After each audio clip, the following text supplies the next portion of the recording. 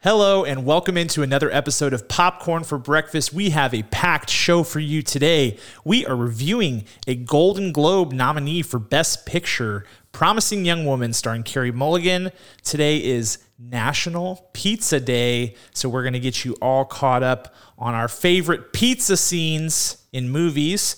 And we've got Golden Globe nominations. We got Tom Holland saying some preposterous things. We're going to get into all kinds of stuff and what's popping. So we got no time to waste. Let's jump right in.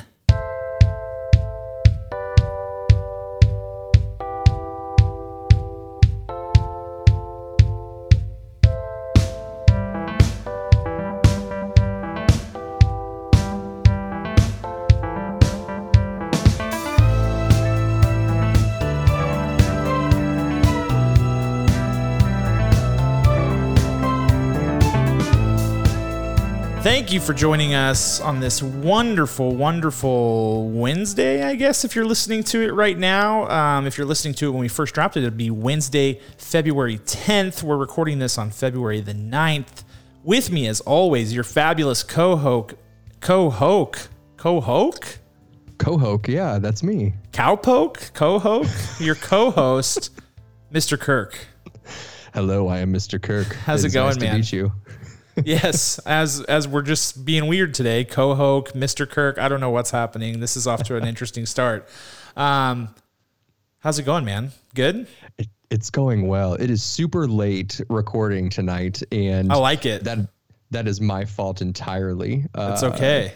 Kicked the night off with just absolute chaos of a late night. Had to have pizza for dinner. Oh, I like it.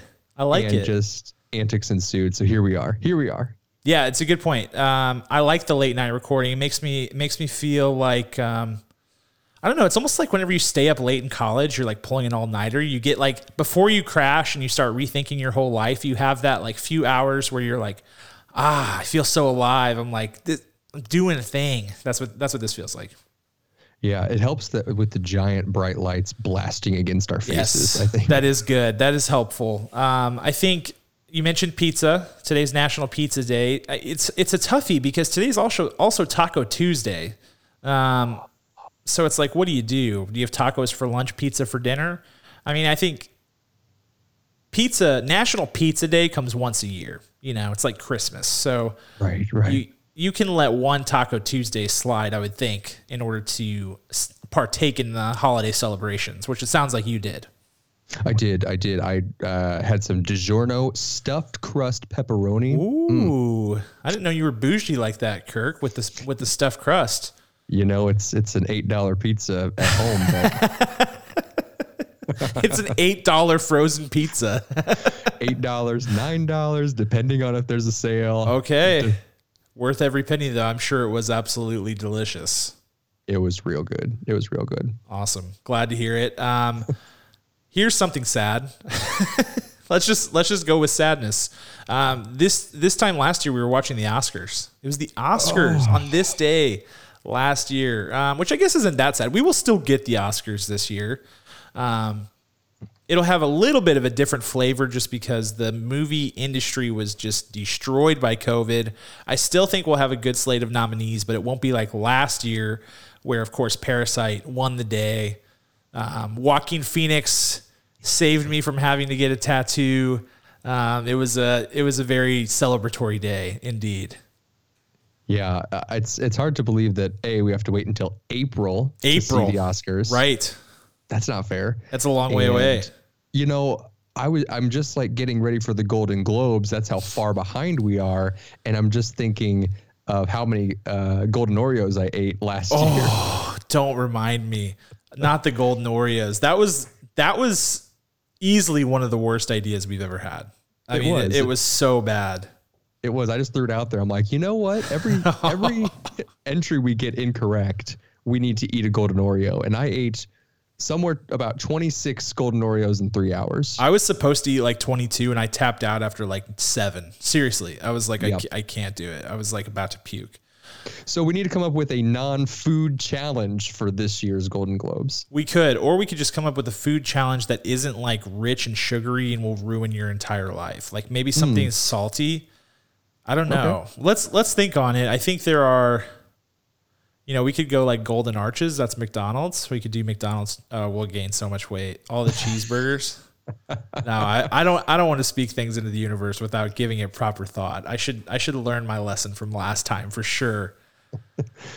But we're still young. That was interesting. And yeah, it is weird when I got the like 1 year ago today notifications of like, me like watching Joaquin Phoenix win and like all the Parasite stuff. I was like, that can't be right. Cause we just got the Golden Globe noms, but everything's pushed back. So it is correct.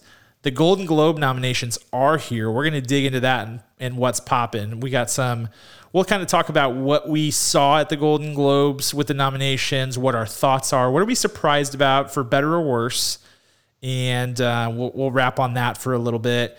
And then we're going to be reviewing a film called Promising Young Woman, which is an A24 film, and starring Carey Mulligan, who's fantastic. She's an excellent actor, award-winning. She was nominated actually as a Golden Globe Best Actor in a leading role. So that's exciting. And so we'll dig into that. And then we will wrap up the show celebrating National Pizza Day with the best pizza scenes in movies. This is one I'm really excited about because, like, I don't know what it is, but for whatever reason, every once in a while, there's a food scene in a movie that just hits different. You're just like, oh my God, that looks so good. And I don't know, but as I was looking at like potential contenders, like so many different scenes came to mind, and that's just pizza. Like I know there are movies with like I think about Pulp Fiction with the cheeseburger. There's like a really good cheeseburger scenes. We could do a whole Schoolyard pick on that. Like there's just some really great ones. Yeah, I think it's twofold. I think you're like, wow, is that real food, or is it, how they make like model images for the menu items with like glue and whatever? Or is it the fact that that these actors don't eat anything when they're filming, and just the joy in their eyes, it just like it lights a fire in you through the screen. So I don't know. It might be both. Yeah, and I think we'll probably get into it too. And this is like, at the risk of sounding creepy, it's sometimes how the actor eats the pizza too, like, or eats the food, that they're like, the way that they attack or hold the food makes you like really hungry. It's very bizarre, but it's true. So that's going to be a fun one. But I think because it's late and because we want to get the show on the road, we got lots to talk about. We're going to have a lot of conversation about this movie. I think we're going to talk a lot about Promising Young Woman. So I think we should probably get into what's poppin'. What do you say, Kirk? Let's do it. All right. Kicking it off, as I mentioned, is the Golden Globe nominees, 78th annual Golden Globes. Of course, the Golden Globes are an interesting award show in the sense that you get film as well as television mixed together. So it's like the Oscars, but not as good as the Oscars, and the Emmys, but not as good as the Emmys, and they're crammed together. And you always get some weird nominations. This is one of those shows where it feels more like a big party than it does like a serious academic, scholastic analysis. It's just more like, who do we like the most kind of thing. But let's dig into the nominations and let's just talk about kind of what we're surprised about. I can read some of the categories, but I don't want to read all of them because we've done that before and it's excruciating. Yes. So let's start with the big categories. Best Motion Picture Drama, we've got The Father, which is Anthony Hopkins, Mank, which is a movie that we reviewed on this podcast, Nomadland, Promising Young Woman, which we're reviewing today, and The Trial of the Chicago 7. Any surprises there? Any movies you're surprised to see or surprised to not see in that category? Oh man, it's hard because I watch like 8 movies a week at least. So right. I'm like running through the index of my mind and I have no idea what I'm missing right now. I mean, I would say, later on this list, we see The Sound of Metal is nominated. Which is a fantastic movie out from Amazon Studios. I just thought that was an incredible film and a little disappointed that's not in here. Mm-hmm. Yeah, I was surprised to not see Ma Rainey's Black Bottom. I was surprised to not see Da 5 Bloods. Now, granted, I haven't seen The Father and I haven't seen Nomadland yet because Nomadland isn't available to watch yet. That's coming February 19th on Hulu. The Father, I'm not sure of. I think the other three films are deserving, but I think I would have probably had, honestly, I probably would have had Ma Rainey and Da 5 Bloods ahead of Trial of the Chicago 7, personally. Even though I think that movie was good, and maybe even Mank. I don't know. It's an interesting category, but I think that maybe some people got left out. I think I would have also thrown in the Crisis Papers and Funny Places to Pause in this category. Hey, that day is coming. Our day in court will come. We'll be like 60 years old by then, but it'll be well worth it. You know what I love? People who've never listened to our podcast before, they're suddenly Googling, like, what are these movies? The Crisis Papers. I missed that one. They don't exist. They're so like avant-garde that they don't exist. That's right. On the face of the Way earth. underground. You guys don't even know. You have to go to a dark alley and meet like some Slovenian guy in order to even get your hands on these movies. You don't even know. It is hard to access. So sorry if you're not in on that. Next category. This is the dumbest. I make fun of this every year. I feel obligated to. The comedy or musical category. So instead of doing one best picture category, they break everything up into best motion picture drama and then best motion picture comedy or musical, which has led to some pretty weird things over the years, like The Martian being nominated as a comedy. And winning.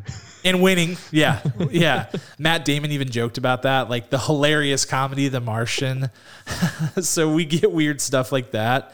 But the musical or comedy category, we've got Borat subsequent movie film, Hamilton, music, which was that film directed by Sia. I've not gotten a chance to see that yet. Palm Springs, and then The Prom. What are your thoughts on this category, Kirk? This is easy. Hamilton will blow everyone else out of the water. It should. Simple. If you were ranking them, it would go Hamilton, Palm Springs, hands down. I don't know. There was so much hate about The Prom because of misrepresentation and just overall terrible script, which is sad because some of the producers of that film are from the STL. That's right. Shout out to St. Louis. Actually, I know one of the producers. My wife, your sister, worked for him, one of the producers on this film and the musical that came before it. So it's sad. It's a sad day that is getting some sort of accolades. Just really shows you what elbows people are bumping to make this happen and get awards for. Because it was not a good movie. It was not a good movie. I'll just say that. I watched it. I was excited about it for all the reasons that you said. It was a really hot musical. Won some Tony Awards and was sort of the talk of the town for a while there. It got the movie. We got Meryl Streep. We got Nicole Kidman. Like, I was excited. I was genuinely excited. The STL connections, and then I watched it and I was like, wow, this is actually quite bad. Like the fact that James Corden is nominated is shocking. We'll get to that. That's, truly shocking. And just, I don't even know. I don't even know where to begin with that one. And the fact that this movie's nominated is an indictment of the entire category. And there's always a few nominations that just totally put a giant asterisk on the Golden Globes. And this is one of those. This is one of those where you're just like, oh yeah, the Globes suck. And that just showcases that. So The Prom, trying to think if anything got left out. I don't really think so. Not a big year for comedy. I'll tell you that much, man. Everyone's sad. So 2020 writing sad stuff. 2020 was not a year for comedies. I'm interested at Hamilton's nomination. This is weird to me. Can it be nominated for Best Picture at the Oscars too? Like, is that possible? It should. We talked about this when we reviewed it, and I think it absolutely should be eligible because it is a film. It is a film of a staged play, but it wasn't just the staged play, right? They took very careful steps to making sure that it was different. Very carefully blocked choreography and just stage direction that made it more of a film than anything else. And I think it qualifies. And who knows? I don't know if it'll get a Best Picture nod at the Oscars, but it would be crazy cool if it did. I don't know how I feel about it. Like, it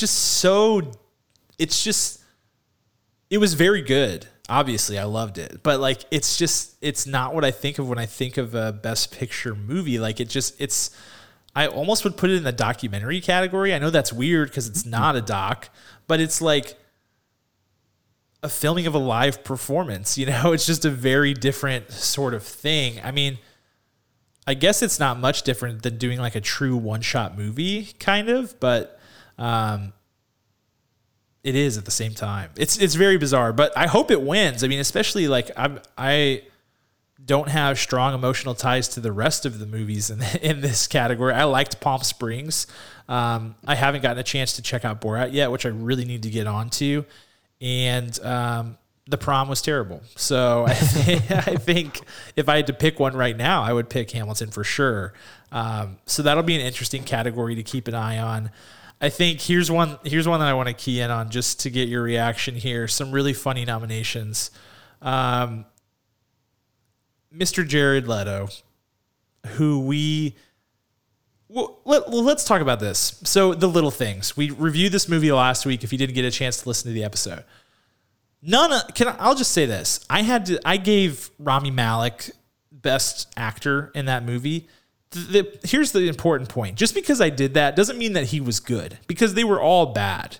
Like the point that I made was that he had some good scenes at the end of the movie, but the rest of the movie he was totally out of place. And I mentioned that he was totally miscast. He was not good. Jared Leto was not good. I don't even really think Denzel Washington was good personally. And so to see Jared Leto nominated, I saw some people defending this nomination, and I just cannot wrap my head around that at all. Especially considering some of the people who are nominated alongside him. I'm just how? And also how? I just do not understand how that happens. It's a farce. It's an absolute farce that he was nominated. I don't know why people give him the time of day. Yeah, so he's nominated alongside Sacha Baron Cohen for The Trial of Chicago 7, which he was brilliant in that movie. He was really good. Mm-hmm. He's nominated alongside Daniel Kaluuya, who is in Judas and the Black Messiah, which is coming out this weekend, actually on Friday, the 12th.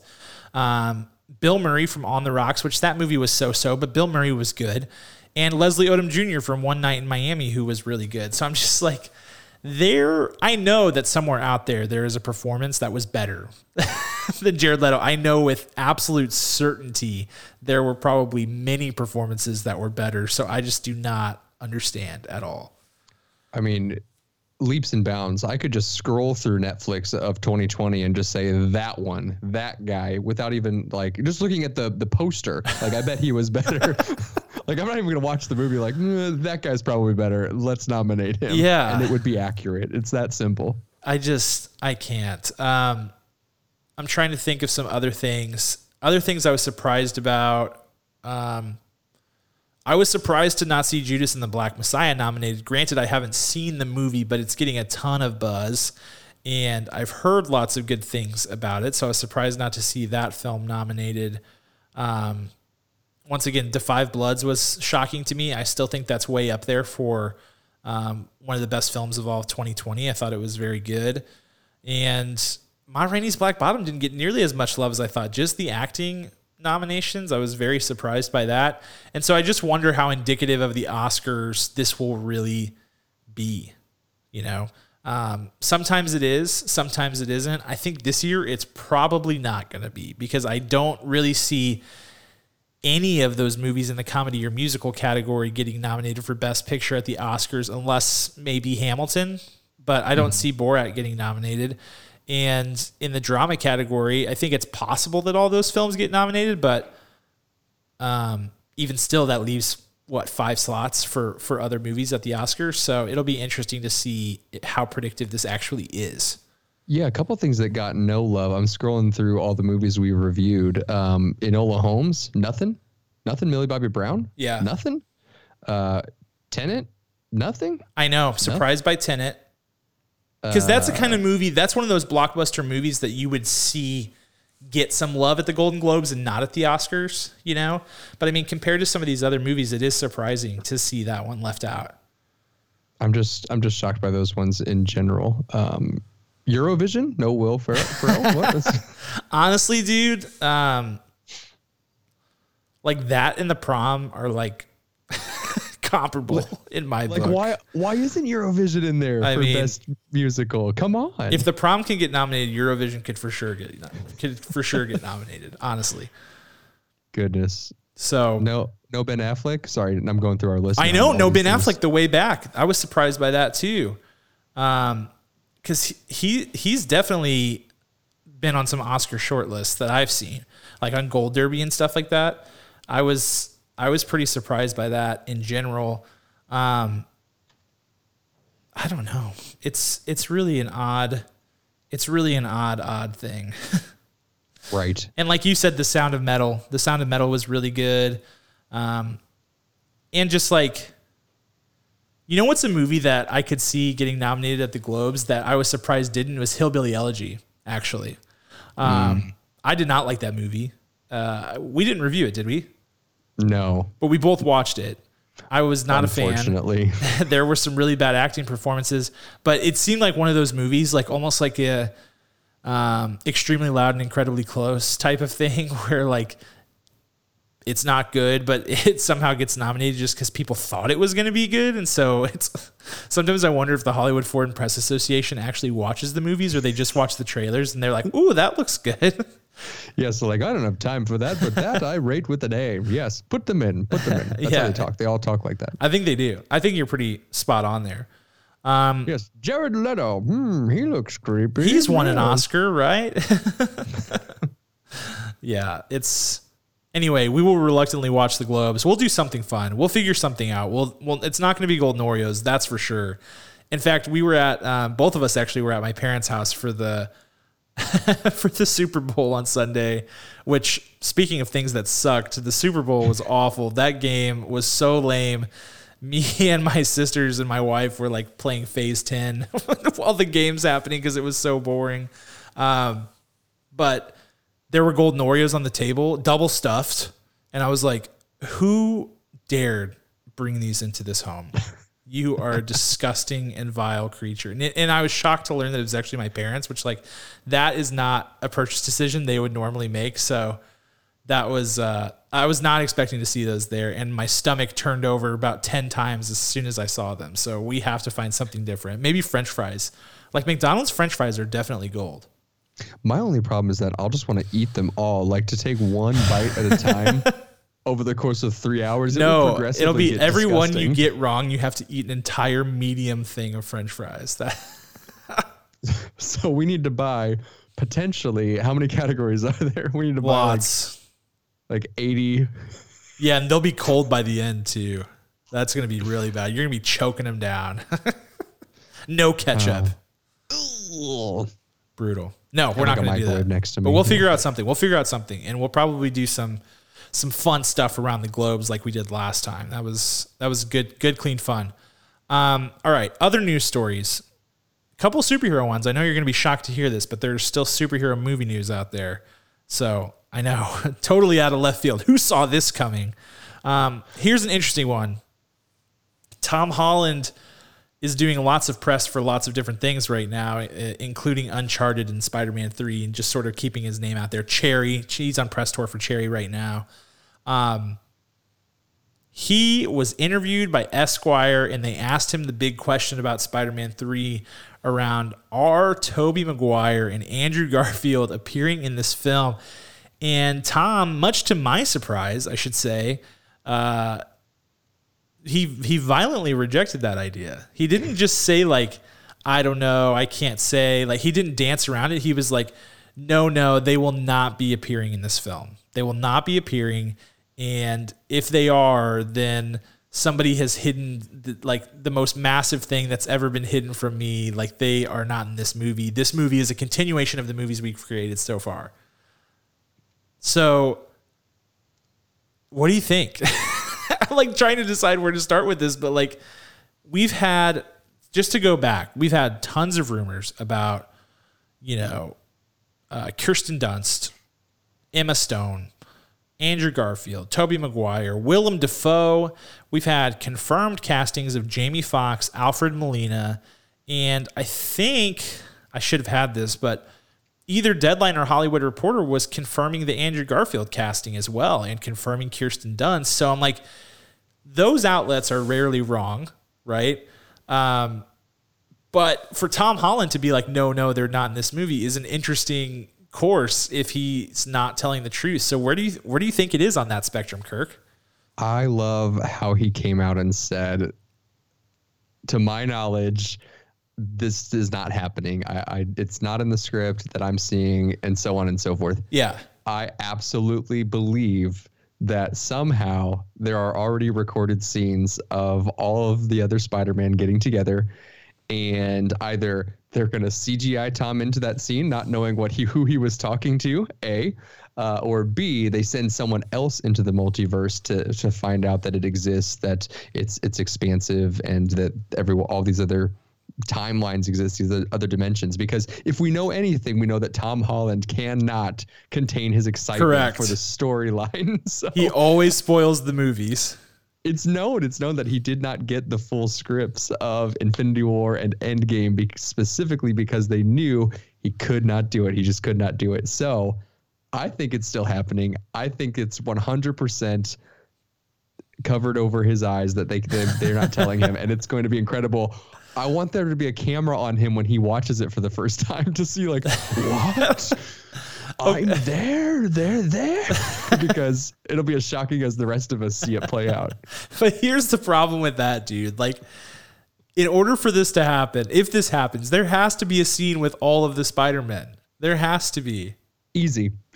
I'm telling you, they put him in front of a green screen and they tell Tom Holland, hey, listen, you are talking to Zendaya and you're saying this. And he's like, this is kind of weird dialogue, but they're always staying on the cutting edge here with the storylines.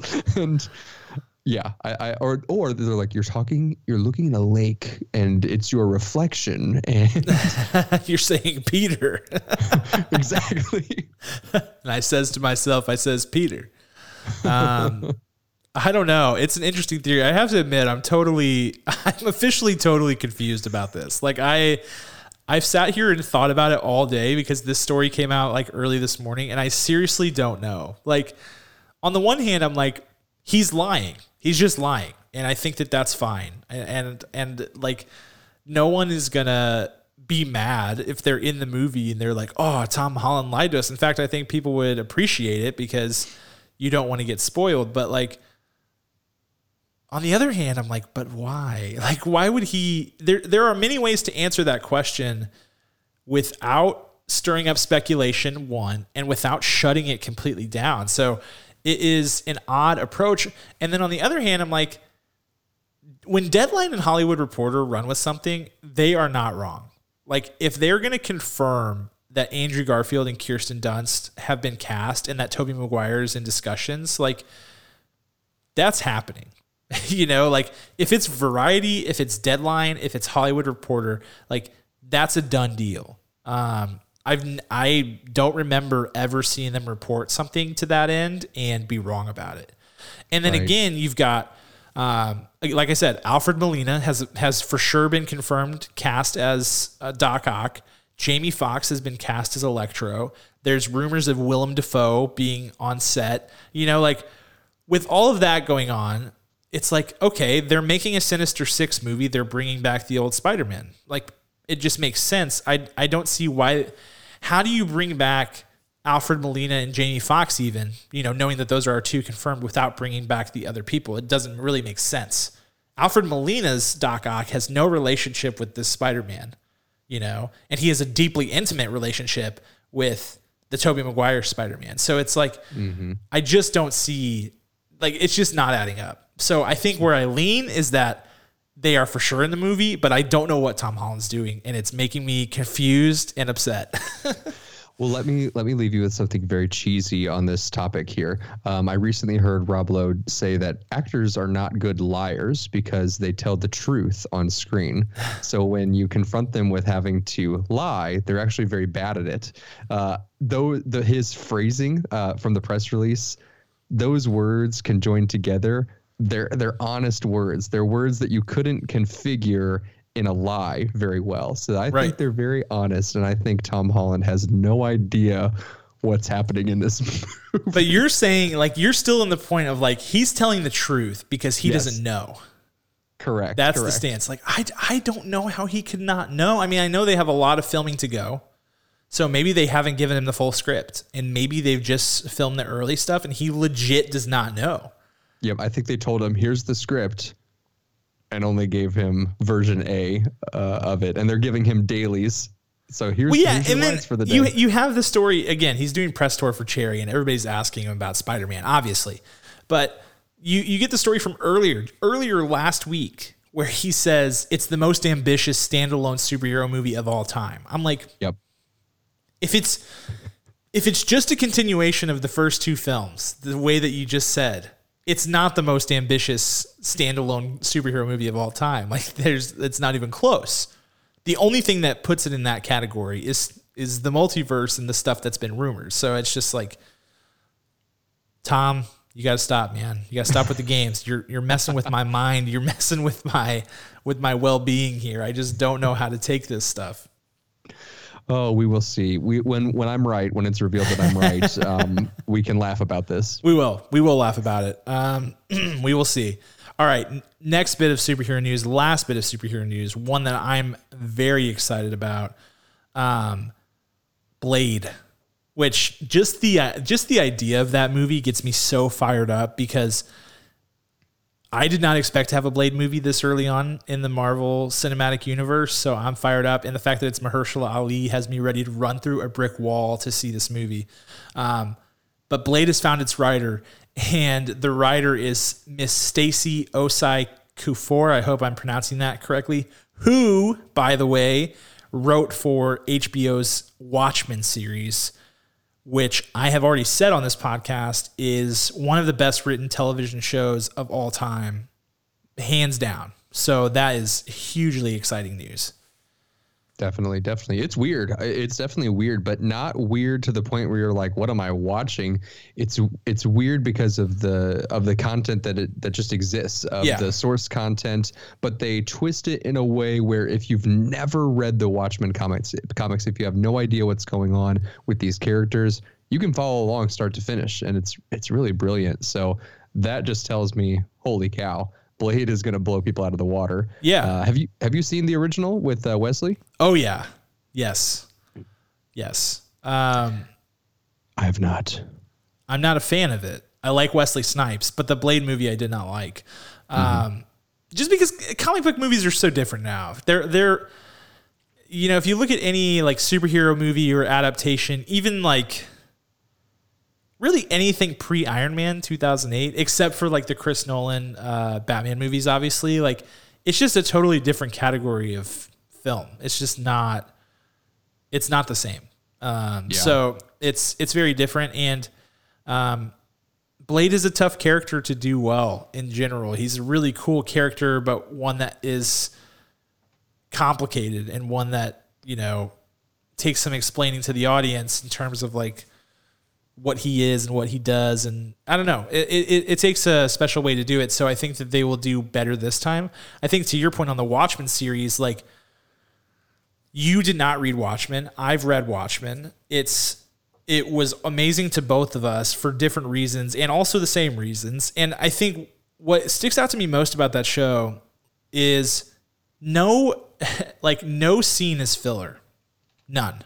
When you get to the end, you're like, wow, we had all these weird scenes. The dots aren't connected. Then you get to the end and they're literally all connected, and they're connected in a way that you totally did not see coming, and like puts in just an amazing finish on that show. It's remarkable. Like everything that is done in every second of that show is done with intention, and you just do not see that very often. So I am stoked to have her as part of the MCU, and I think Mahershala Ali was like, we need to get her. Like he was involved in her hiring, and Mahershala Ali like manifested this movie. He like called Kevin Feige and was like, I want to be Blade. And Kevin Feige's like, the dude's an Oscar award winner. Like what am I supposed to do? He's won 2 Oscars. Like this guy's a stud. So very excited. Very, very excited. All right, last bit of movie news, and it is a downer, unfortunately. We lost a Hollywood and film legend, Christopher Plummer, last week. One of the great Canadian actors of all time, one of the great actors of all time, who is famous for playing, of course, Captain Von Trapp in The Sound of Music. He was in A Beautiful Mind. He was 3 times nominated for Academy Award. He won for the movie Beginners in 2010. And he was most recently in Knives Out. He was also in All the Money in the World, filled in for Kevin Spacey on that one. Was also earned an Oscar nomination for that movie. So huge loss for Hollywood. One of the most respected guys, I think, in the biz, and one of those guys who, when they pass away, they leave behind just an amazing legacy and a whole, just pages upon pages of people talking about what an impact they had on, their career, like young actors saying, wow, Christopher Plummer was so nice. And you love to see that. So it's sad to lose anybody like that. But what a legacy and what a career for Mr. Christopher Plummer. Yeah. I remember the first time that I ever remembered like recognizing him in a film, would have been in, right? I say it and I'm like, well, I don't know. Maybe it was in I think so. I hope it was him. It was probably some other actor now. Whatever. You can just bleep that out. I'll edit it. If I was wrong, just put a big boop and then people will just be confused. Yeah. Either way, I did some Googling, and he was the oldest actor to ever win the Best Supporting Actor. He was 82 there you go. when he won Beginners. That's crazy. And he was 88 years old when he got his nomination for All the Money in the World, making him the oldest person to be nominated in an acting category, which that is hard in itself, because when you get to that age, you can just like pull out the same old tricks and you're just kind of yourself at that age.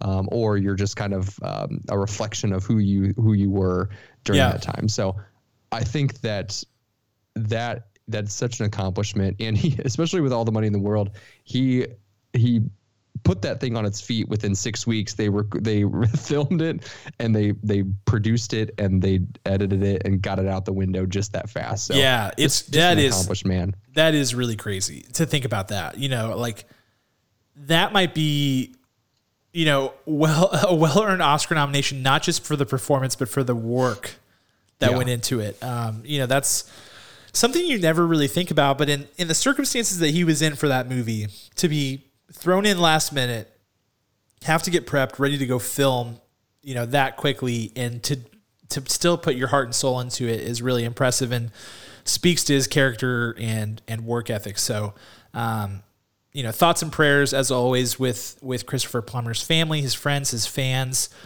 He will be dearly missed, and we'll definitely miss his presence on screen, because it was a giant presence. And I will never forget him in The Sound of Music. So,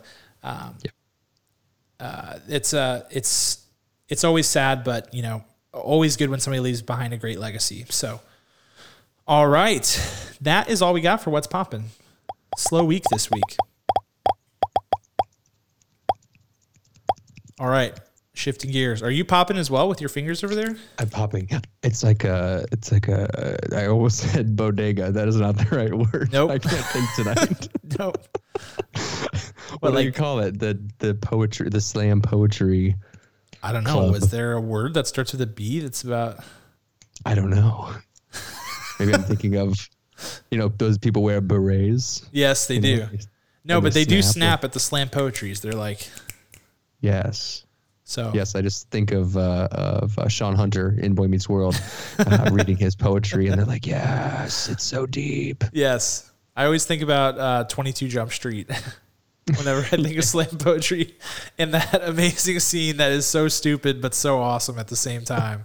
Yes. Okay, shifting gears. We've got a movie review. We've got a really interesting film with lots to talk about. We've got Carey Mulligan. We've got Golden Globe Award nominated film. Mm-hmm. That's pretty much it. That's my tea. And you're up, Kirk, on Synops. You're going to synopse it, and then you're going to kick us off on our superlatives. It's just not fair that I am, because obviously I cannot speak or think tonight. Neither can I. I said co-hoke. So we're we're doing a late night recording, and it is showing. Yes. And just to put it out there, I was 100% incorrect on Christopher Plummer's appearance in the movie that I said that you will bleep out. Well, now I have to bleep out this too. I didn't say the title of the movie now. Oh, that's true. Just bleep it out from earlier. I will. Everyone will wonder who I got mixed up. Don't worry. Two older looking gentlemen who've always looked old, who are wonderful actors. I think you can guess. Yeah, it's all right. It's all right. Mistakes are made. I say something stupid every episode. We've talked about this. We need the show on ESPN called Pardon the Interruption has done this for years. They have a producer who takes note of everything they say, and then at the end they say, what did we get wrong? And he lists off all the things they said that were wrong. And it's nice because it's like, when you're having improvisational conversation, you're going to end up in territories where you didn't prep, and like you're going to end up saying something dumb. It just happens all the time. And that way you don't have to worry about it, because then you just have the producer guy who's like, hey, you big dummies, here's all the stupid crap you said throughout the episode. So we need that. If anybody wants to apply for that position, hit us up. We'd love to have you. Sentence, and I don't know where I'm going. I call it an improvisation. Yeah. And wait, what is it? Oh, well, what does Michael Scott say? Yes. Improvisation, right? Improvisation. It's like, or something like that, because it's like a conversation and improvisation. I don't know. See, we need to stop. We do. This would also We're be snowballing. I need a dump button so that when I start talking and it's stupid, you just drop me and then we just come back in hot, you know? Yeah, people just see your mouth moving on the video, but there's nothing there. I'm so traumatized by how stupid I have spoken tonight. I'm just going to straight up read the synopsis from IMDb. No, here's something to make you feel better. One last thing. Okay. I said that Millie Bobby Brown... Hold on, let me get this right. I said that Millie Bobby Brown wasn't British on the one episode, or wasn't English, because I was like, wow, what a great English accent. And she totally is English. That's right. That's why her accent was so good. So there you go. That nothing you say ever could be dumber than that. So with that in mind, go ahead with your synopsis. Well, thank you. Promising young woman. I'm going to read it like slam poetry. I'll get my snapping hands ready. A young woman, traumatized by a tragic event in her past, seeks out vengeance against those who crossed her paths. Is that it? Find out now. Streaming on video on demand. Good work. Good work, Kirk. Yeah, so it's an interesting concept. This is like a revenge thriller, like a what would you call that? Like a revenge fantasy movie in sort of a way. Like it's sort of surreal in a sense, but also not. You know, this movie is interesting in the way that it sort of conforms to convention and also bucks convention, you know, throughout. So it's an interesting concept, but yeah, we'll have a lot to talk about. So I'll just leave it at that. Let's jump into our superlatives. Who are you going with for the Oscar? Who are you giving your Oscar to? Oh, it's not a very hard choice. It goes to Miss Carey Mulligan. Yeah. Miss Carey Mulligan, who is British. I just looked that up to verify. She is 100% British. I believe when she was in the film In Education, she is fully British in that. Don't fact check me on that, but I think she's fully British, like fully just normal speaking. One thing that's crazy about Carey Mulligan is that I know that I've seen her. I really just gravitate to An Education, but she's really been in a lot of stuff. Yes. You know, let's just run through this. She was in Pride and Prejudice in 2005. She was in An Education, Public Enemies, Brothers, Wall Street, Money Never Sleeps with Shia. She was in Drive. She's been in The Great Gatsby, Inside Llewyn Davis. I mean, the list goes on. Mudbound, yeah.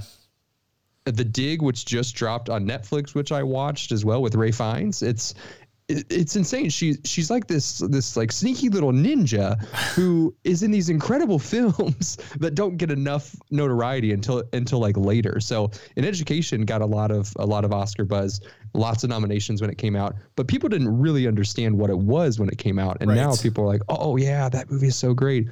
she's just like this surprise, like when you get toys in the toy aisle that you don't know what it is. It's like a surprise Mario toy, and you rip it open and you try to figure out what it is. It's like a Lego figurine you put together. That's what this is. That's what this really is. Who she is. She is a surprise figurine from a plastic bag. No, she's got just all this explosion of excitement and uniqueness, and she shows it throughout this entire film. She just sprinkles on all these different layers throughout. It'd be very easy to be one note in a revenge film, and she is not that in any way, shape, or form. And she's still a very young actress, so it's exciting to see what other surprises we'll get for the rest of her career. Yeah, I like the way that you summed her up. She's my my Oscar as well. Obviously, if you see the movie, you'll know why it's obvious. She is the lead, more so than most leads. I mean, she is the entire subject matter of the movie, and she does an impeccably good job. And I like how you said that she wasn't one note. At times, it felt like they were gonna do that with this performance, and even still, her playing that personality type was still excellent. She was doing a great job, but her character had a ton of depth that was developed throughout the course of the film and got to show all different sides.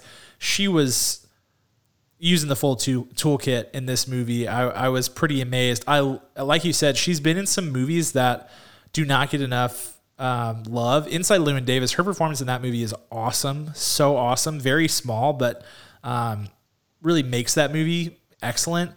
And she makes other actors better too. That's why I thought it was interesting to see Bo Burnham, who's relatively inexperienced in feature-length films like this, sort of acting opposite her in a lot of scenes. I think she elevated his game too.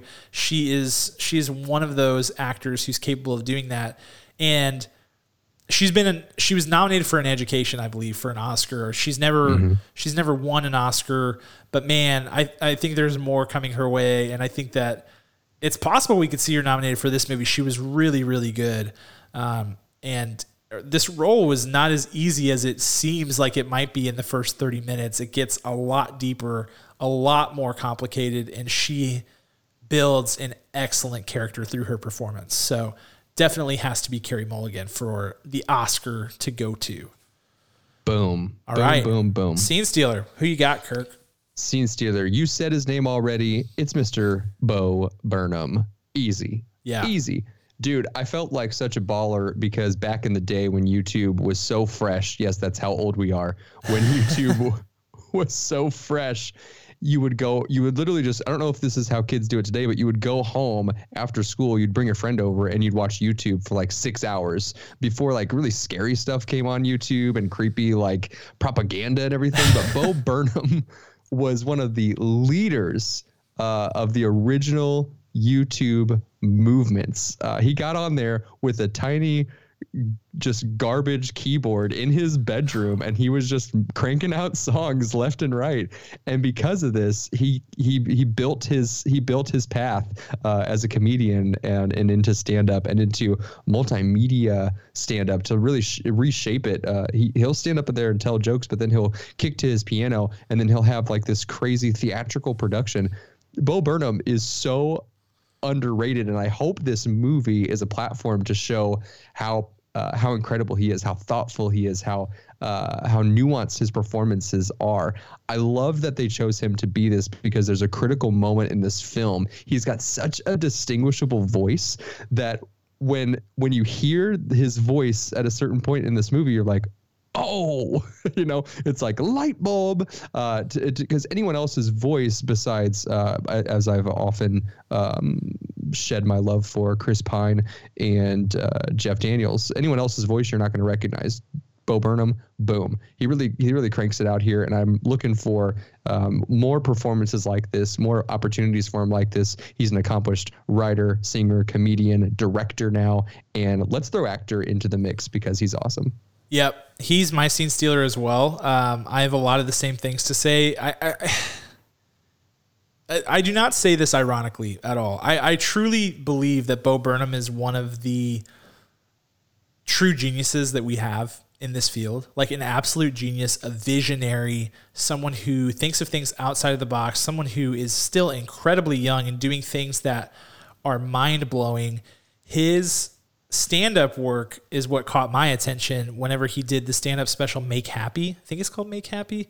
Yep. Man, that special, it's like a really well-crafted movie in the sense that it starts out, you think that it's one thing, and the way that it ends, you're like, holy crap, this guy is a genius, and it's hilarious throughout.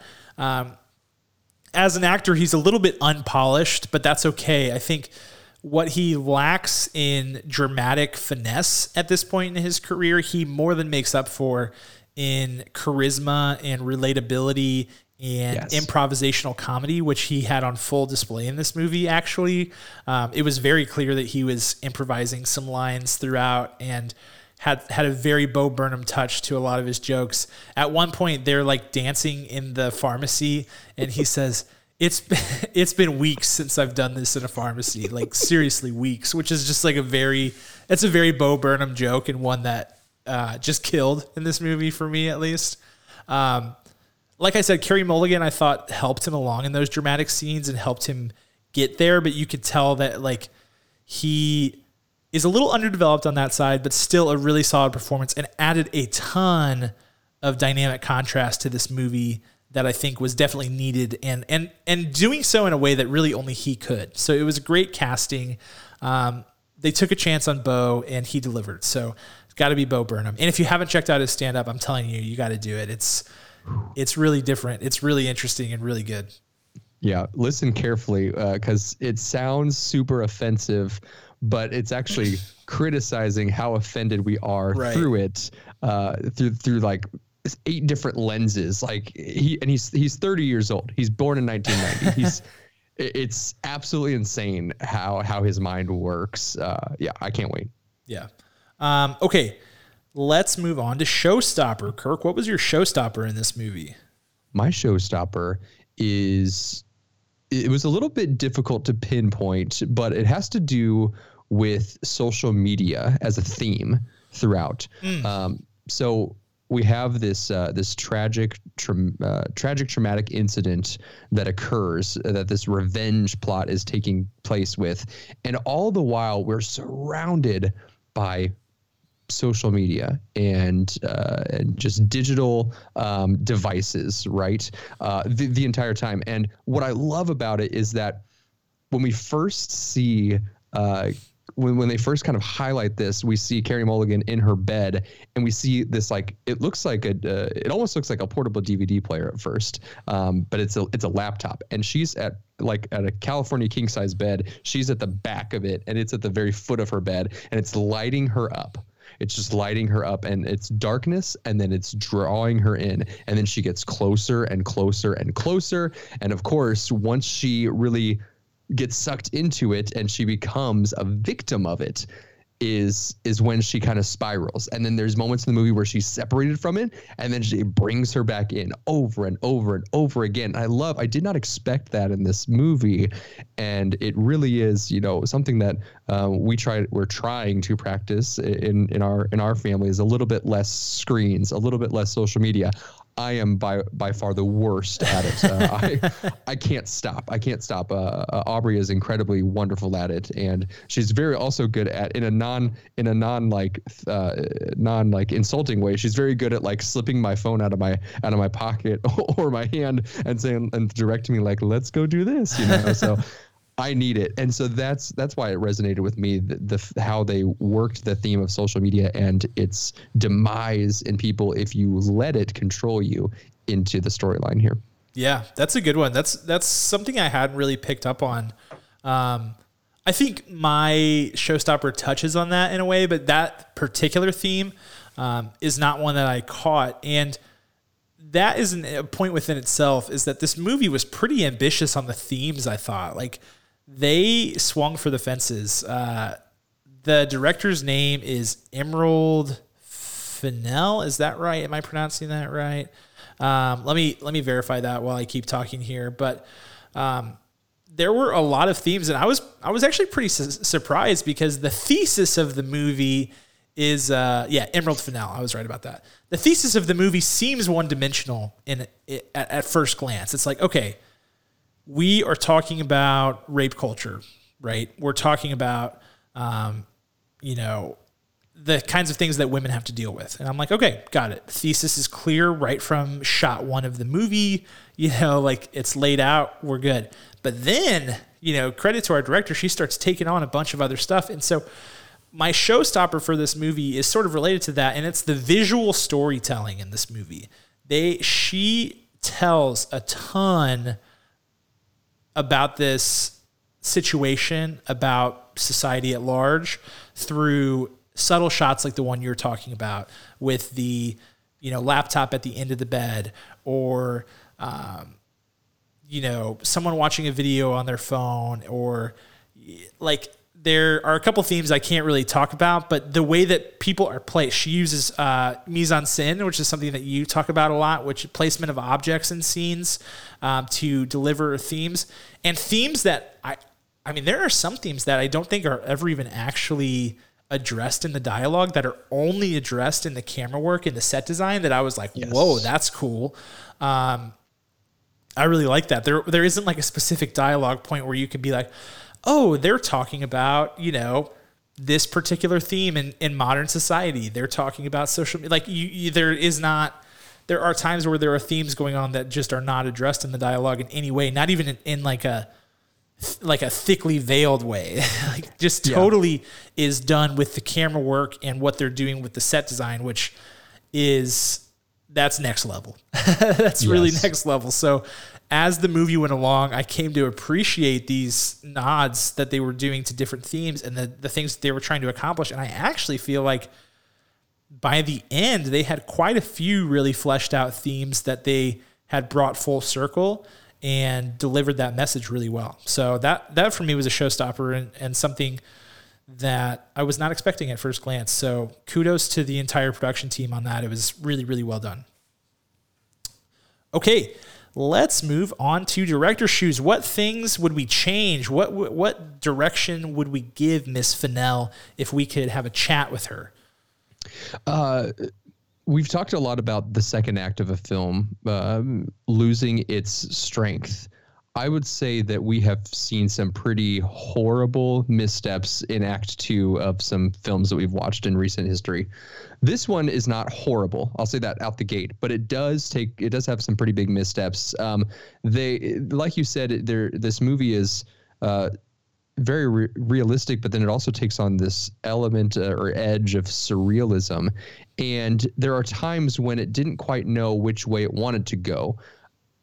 I feel like there's a way to incorporate both of those, but you can't have both turned up to 11 in the same movie from one scene to the next. You can have it leading up to and then throw a moment, not a whole scene, and then bring it back and sprinkle it in. So I feel like that was a little bit lost in here. And I also feel like because of that, we lost some character development. We get a lot of characters in this film, and we didn't get a chance to really meet all of them and meet some of the more critical people within the full plot of this. I almost said play of this film. So yeah, that's a good call. I think I kind of alluded to in the last section, and what you're alluding to is that the movie's pretty ambitious, and at times it's hard to keep their ambitions in check.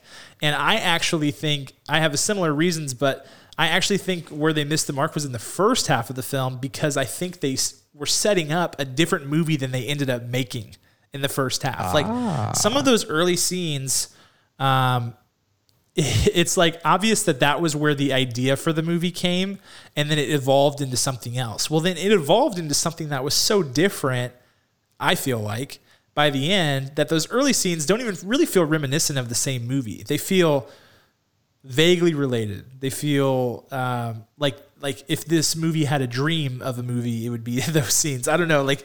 Dude, you know what it's like? It's like so many country songs. Like, I'm not a huge country music fan, but there are some country music choruses that are like really good. You're like, I'll listen to that. But you listen to the verses and they're completely different songs. That's what that reminds me of. Yeah, exactly. It's like, I like the early scenes, and I totally see what we're doing there. And I like the end of the movie too, and I totally see what we're doing there. But the two are not directly related. And in fact, I think they spent more time on stuff in the front half of the movie that ends up being inconsequential in the second half. And if they had spent more time kind of like shoring up that and backing into it a little bit, it would have been better. I think it really feels like they had a really awesome idea for a movie, and then they started to write it out, and they came up with a different awesome idea and wrote that movie and then combined them together. That's what it really feels like. So it could have been a sequel. It could have been a franchise. It could have. I honestly thought they were going like Kill Bill at the beginning, to be quite honest with you. Like it felt like that, and it's not, but they really set it up that way. And they even used like, Or what are, I mean, Jessica Chastain's been in like 20 movies where she's like a woman agent who like dresses up as different people and like tricks people and like enacts revenge. This was like one of those movies, and they even like used the genre tropes and stuff like that. So I thought that's where we were going. And we didn't really end up going that way. We went kind of a different way. So either way, I liked it, but I thought that could have been fine-tuned a bit, just a bit. All right. It's funny. It's like so hard to talk about these movies sometimes in a spoiler-free way. Like I want to make sure we're getting deep analysis, but I also want to make sure we're not ruining it for anybody who wants to see it. But I don't think we've done that yet. So we're going to keep plugging along, and let's go with overall thoughts and scores. Kirk, what are your thoughts on this movie? Anything else you'd like to add? Yeah, this is a really impactful movie. I hope it's kind of hard because I hope that it would actually resonate with people who need to see it. Yeah. It's, a big purpose of the film is because of the horrible, detestable scum of the earth, Brock Turner, who in a famous trial raped a woman, and then he got away with it. He 100% got away with it. And they said one of their closing statements was that, well, he's a promising young man. Right. And he's got a bright future ahead of him. And as we know, probably 6 months later, he was like in trouble again for like drunk driving. I think he got a DUI almost immediately after that. So the play on the title is perfect, and it's powerful, and this movie is powerful. I just think that it wasn't a full blown identity crisis, but it did lack in strength in shaping what story it truly wanted to tell. I'm going to give it a 7.9 kernels out of 10. Yeah, good score. I agree with a lot of that. I think this movie was really impactful. I think that's a great word to use. It's really effective.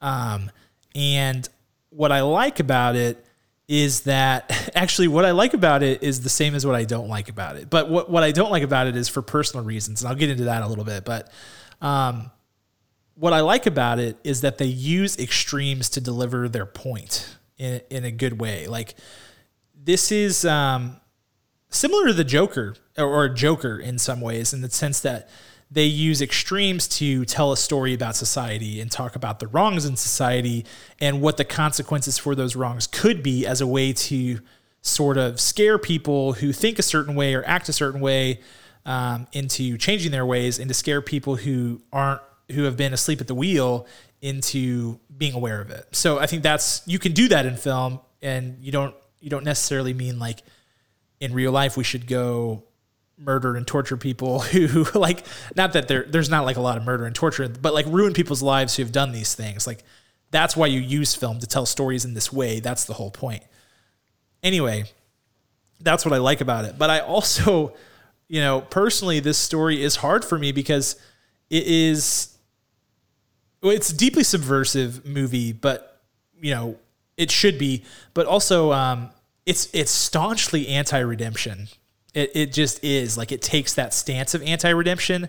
And, people accuse Joker of being a little bit irresponsible as a movie to release because it was a pro-anarchy film at a time where anarchy was sort of the flavor of the day. And so the people were like, you can't release this movie. You're going to give crazy people all kinds of ideas to do bad things, which... filmmakers shouldn't be responsible for that. But in the same way, This movie is anti-redemption at a time where we as a society are highly anti-redemption. You know, you've got cancel culture, you've got, you know, people getting canceled.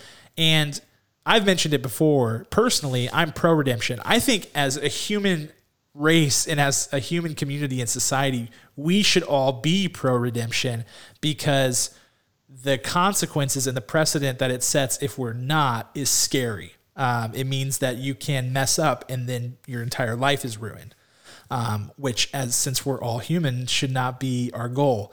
Now, I understand cancel culture and I totally get it. And it is a highly complicated issue because for every time that I say, you know, we need to be pro-redemption, we need to give people a second chance, I can get shown a Harvey Weinstein or a Bill Cosby, and I have Army nothing. Hammer cannibalist. And I have nothing to say for those people because they are despicable and maybe they don't deserve a second chance. So it is a very tough issue, but I tend to side on pro redemption, and that's why this movie was hard for me to swallow. But all of that said, it made me think, and it was very effective, and it made me examine some things. I think that was good. It made me think about like, if I was in that situation, how would I react? Which is a good thought process to have. It's something that movies should do. Movies like this that have a distinct point, they should make you think. And if they don't, they haven't done their job. So now I'm on my soapbox. But I would say, in general, I'm giving it an 8.8. Really liked it. I thought it was really effective. Not perfect for the reasons that we said, but ambitious, effective, original, and you can't ask for much more than that, personally. So 8.8 out of 10. Impactful. That was beautiful. All right. Thanks for the snaps. So that is our review of Promising Young Woman. It is nominated for the Golden Globe, as we said. Might get some Oscar buzz as well. Worth checking out. It's available on video on demand, early access. You can pay $20 for it, support the filmmaker, support the studio, or you can pay $20 and split it with somebody like me and Kirk did. So then we each pay only $10. Is that a reminder? Because I did not pay you. No, it's not. I'm not subtweeting you. No, I'm not. I'm not chomping at the bit for that $10. This is on camera. This is on camera. So I am paying you. Oh my gosh. $9.95 as we discussed. $9.99.5 is actually $9.99.5. I want that half cent. I really do. It's important to me. Oh, God. Because I think it rounds up in the bank account. So that's basically an extra penny for the price of half. So, anywho, that's Promising Young Woman. Check it out at your earliest convenience or whenever you want to, but before the Golden Globes, because it might win. You never know. And check your phone. You've been paid. Wow. Talk about service. I honestly was not subtweeting you, but I appreciate it nonetheless. You stuck it in there. I got it loud and clear. No big deal. Yeah. All right, moving on. Shifting gears dramatically once again. We've already done this once this episode. We're going to shift gears. Going from a movie about very troubling things in our society to pizza. That's a segue that is just smooth as butter, and that's the way that we do it here at Popcorn for Breakfast. Oh, boy. It's so funny. We plan these episodes, and we never think about these things, but it's fine. It's totally fine. Okay. We're talking pizza. We're talking the best pizza scenes for National Pizza Day. Best pizza scenes in movies. And you may be thinking to yourself right now, that is a small category, a shockingly small category. And I would say, you could not be more wrong. It is a robust category with many contenders, and I expect this to be hotly contested. Are you ready, Kirk? I'm ready. Who's going first? It's me. Ha ha. I always get first pick on the important ones, I feel like. But and this is important. Pizza's dead serious. Is extremely important. All right. Number one. We need the Who Wants to Be a Millionaire music. Oh yeah, that one too. There you go. There it is. My first pick, I'm going with a Goofy movie. There is a scene in this movie, and it is a cartoon, for those of you who have not seen it. There's a scene in this movie where Goofy and Max meet up at a roadside motel with Pete and his son PJ. And, Goofy and Pete go in the hot tub, and PJ and Max stay in the hotel room and watch MTV and eat pizza. And the pizza they are eating, let me tell you, it's a pepperoni pizza, and the cheese is literally dripping off of this. It is like they're holding it like up here, and the cheese is dripping all the way down. And I'm like, holy smokes, that looks incredible. It looks so good. The key here is that the piece of pizza itself, I don't think is very floppy, which is a good sign. Means it's well cooked. But the cheese there's so much cheese, and it's so hot that it's melting over the side. It looks incredible. Yes, dude. I mean, some people will remember this if you're our age or older. You know, the phrase "no one out pizzas the hut" is important because that looks like the Pizza Hut I grew up with in the 90s and early 2000s. And then they changed. You've changed, Pizza Hut. You've changed. It really was like that much cheese on every slice at Pizza Hut, and they scaled back. They scaled back hard. And why? It was so good. And whenever, in growing up, at least this is my memory of it, like Pizza Hut was the only pizza that was ordered. Yes. Like you weren't ordering Domino's. You would occasionally order Papa John's because that's like a very different thing. But I mean, if you were ordering for a big group, like let's say like soccer party or anything, you were probably ordering Pizza Hut. That was the de facto crowd pleaser.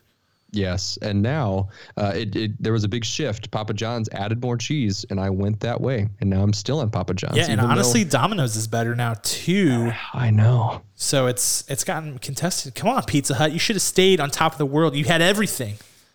How dare them? How dare them? They've ruined the rest of my life. Not to be dramatic or anything. What went wrong? Pizza Hut changed They changed everything. Okay. All right. Your pick. Pick number one. What you got? My pick. This is difficult because it is. You just threw the trump card there. I'm going to pick Home Alone. Ooh, yeah. I think that's the obvious second pick there. It's a good scene. It's so good. I mean, they're laying out the foundation and of the entire film in the crazy run around the house extravaganza before they got to get out the door and get to their vacation, and you get all those pizzas everywhere and the wrong pizzas, and Kevin McAllister gets totally screwed over. No cheese. Pizza. No cheese. What? No cheese? And I just feel for him. I've never been there, but I never want to be there without the right pizza because I'm a picky pizza eater a little bit, just a little bit. And Buzz shoves an entire piece of cheese pizza into his mouth at one time. It's really it looks like a good slice of pizza. I mean, I think he probably ruins the experience by doing that because then he gets tackled by Kevin McAllister, but he does accomplish getting an entire slice of cheese pizza into his mouth. So kudos bravo. to Buzz. I wonder if he could still do that today. I would be interested in seeing it. Yes. Good pick. Okay. Back to the drawing board for me. This is my second pick, and I'm going to go with the 1990 Teenage Mutant Ninja Turtles movie. There is a scene where I believe it's Mikey orders a pizza to have it delivered through the sewer grate, like through the storm drain. And he sticks the money up there, and the guy sticks the Domino's pizza down the side. And he says, like, never pay full price for late pizzas. And then they take it back down in the sewer, and he throws the entire pie up in the air and gets his little knives out and is like, and chops it up, and they all land on it. The pizza looks good. Teenage Mutant Ninja Turtles really are synonymous with pizza. I don't know if kids these days do they even know about the Teenage Mutant Ninja Turtles? Is it still a thing? Because my childhood was all about Teenage Mutant Ninja Turtles. I loved it, and I love the pizza aspect. So I had to go with my old homeboys there, TMNT. That's an excellent choice. My next choice, I'm going to go with a movie I've never seen all the way through, but I've seen this scene because it's a famous scene.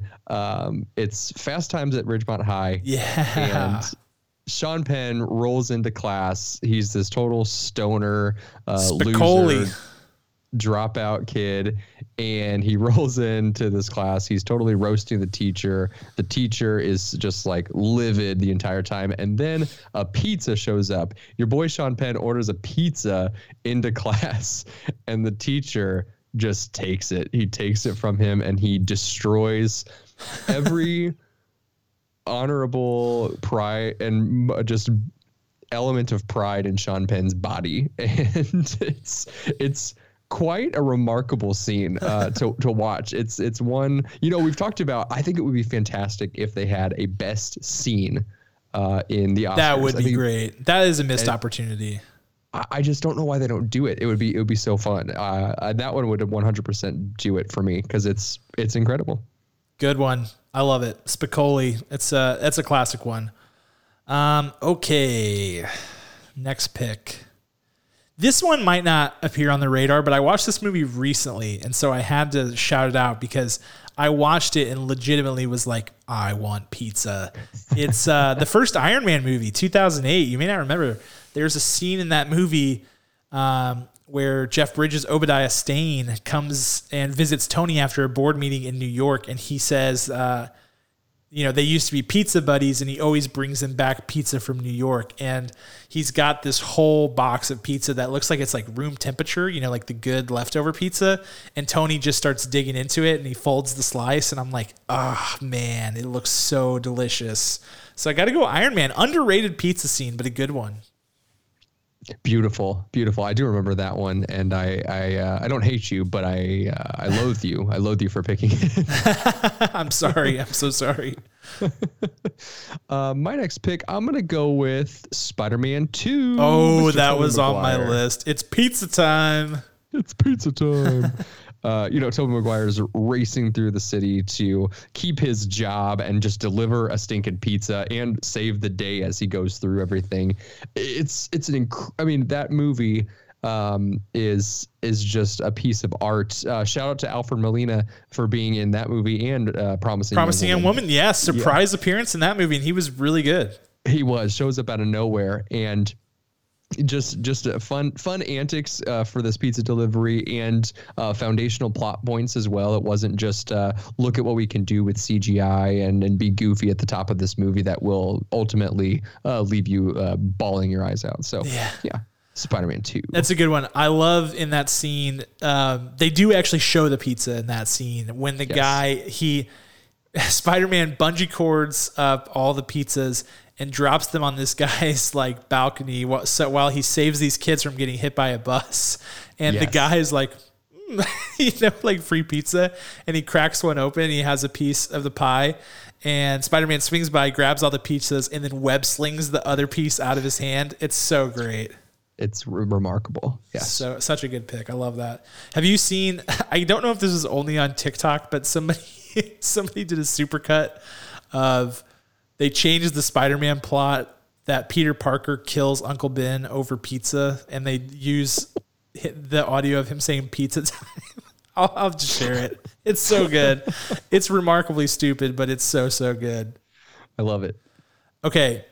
My next pick, I'm going with a superhero movie as well. Again, this will be 3 superhero movies in a row.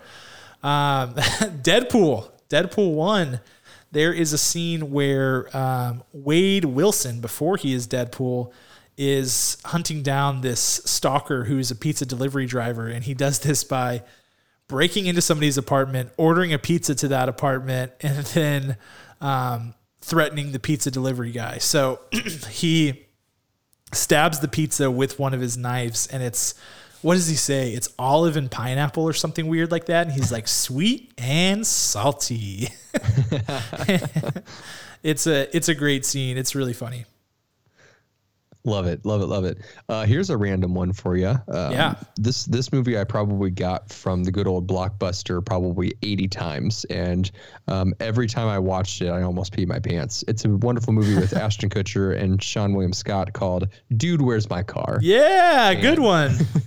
And there's a moment when they wake up from their horrible forgotten night, and pizza is literally on the ceiling stuck, and they're just kind of looking at it, and it falls. They're like, man, what are we going to do for food? They're about to embark on figuring out what happened the night before, and just these slices of pizza drop into their hands. And I'm like, that's pretty convenient. I love that. So got to go with that. Dude, Where's My Car?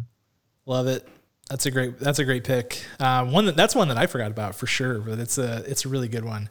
Okay. My last one. I've got a couple to choose between here. I'm going to go with Whiplash. The first date scene between Miles Teller and Melissa Benoist. Benoist? I don't know how you pronounce her last name.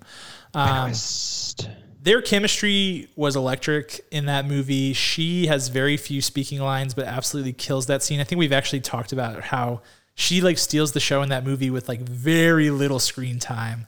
And their first date is at a pizza shop, and it's delightfully awkward and great. And she's new to the city, and he's like New York born and raised. And so he brought her to this pizza place that he really likes. And the pizza looks great. The scene is amazing. It's very human.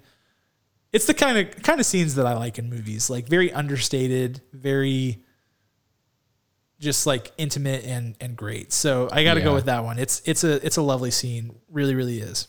That was on my list as well because it's so impactful. You're right. Like the conversation, there's very few movies that can capture the pure way that people have conversations, and that's one of them. One from other recent memory is in La La Land, the fight at the dinner table in the apartment. Yes. It's like, holy crap. Like, did they just record a fight from someone and then just write it into this movie? Like, it's so good. It's so good. Both Fantastic of those choice. Damien Chazelle films too. So yes. Is it my final pick? Final pick. Oh, easy. Back to the Future 2. Yeah, there it is.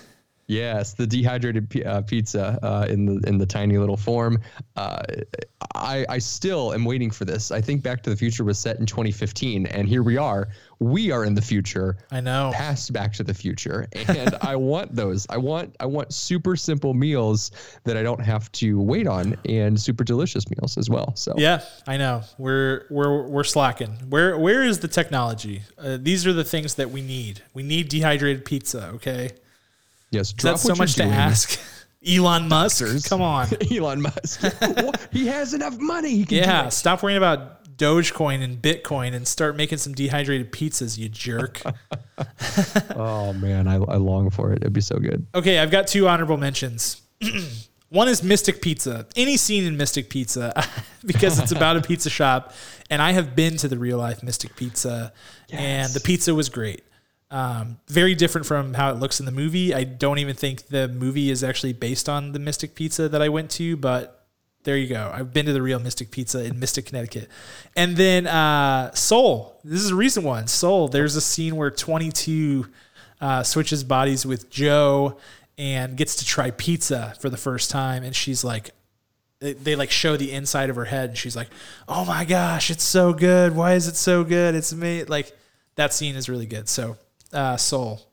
Beautiful. I also had that as my honorable mention. I also had Michael Keaton's Multiplicity when his clones are discovering pizza, and he's like licking it up. He's like, I like pizza.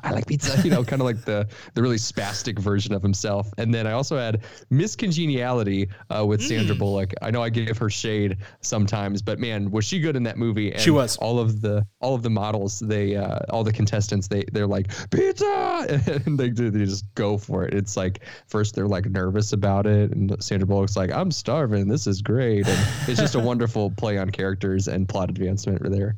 Yeah, definitely good picks all around. I'm sure we missed some. I know we missed some, so let us know. I actually posted about it on social today, so you can comment on that post. You can let us know if you're watching this on YouTube in the comments. Whatever you want to do, just let us know. You can DM us your pizza picks. We want to know what scenes we missed, because I want to watch them. I want to know. I want to know what scenes they are. I want to see them, and I want to get hungry for pizza, because pizza is the best. It's the best thing that we have in this world. So that's it. That's our episode this week. Thank you guys so much for joining us. Quick reminder, if you have not gotten a chance to check out our new web series, Spilled Popcorn, you can do so by going to our YouTube page, which is Popcorn for Breakfast on YouTube. And you'll see all 4 of our episodes there. We are walking through episode recaps and analysis of WandaVision, the Marvel Cinematic Universe show on Disney+. We're getting deep into the weeds there. Our most recent episode was a lot of fun, talking about the big cameo that happened, so you'll want to check that out. And we'll have another one for you early next week after episode 6 airs this Friday. Can't believe we're already 6 episodes into WandaVision. It is flying by. So if you're enjoying that show, come enjoy it with us on Spilled Popcorn. Also, If you're watching us on YouTube, subscribe to our channel. We would very much appreciate it. And if you are listening on Apple Podcasts, Spotify, Google Podcasts, Stitcher, wherever, make sure you hit that subscribe button and download our episodes. We would very, very much appreciate it. As always, a big special thank you to our executive producer, Mr. Ryan Spriggs.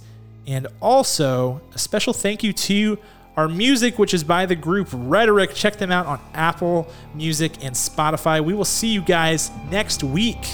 Talk to you then.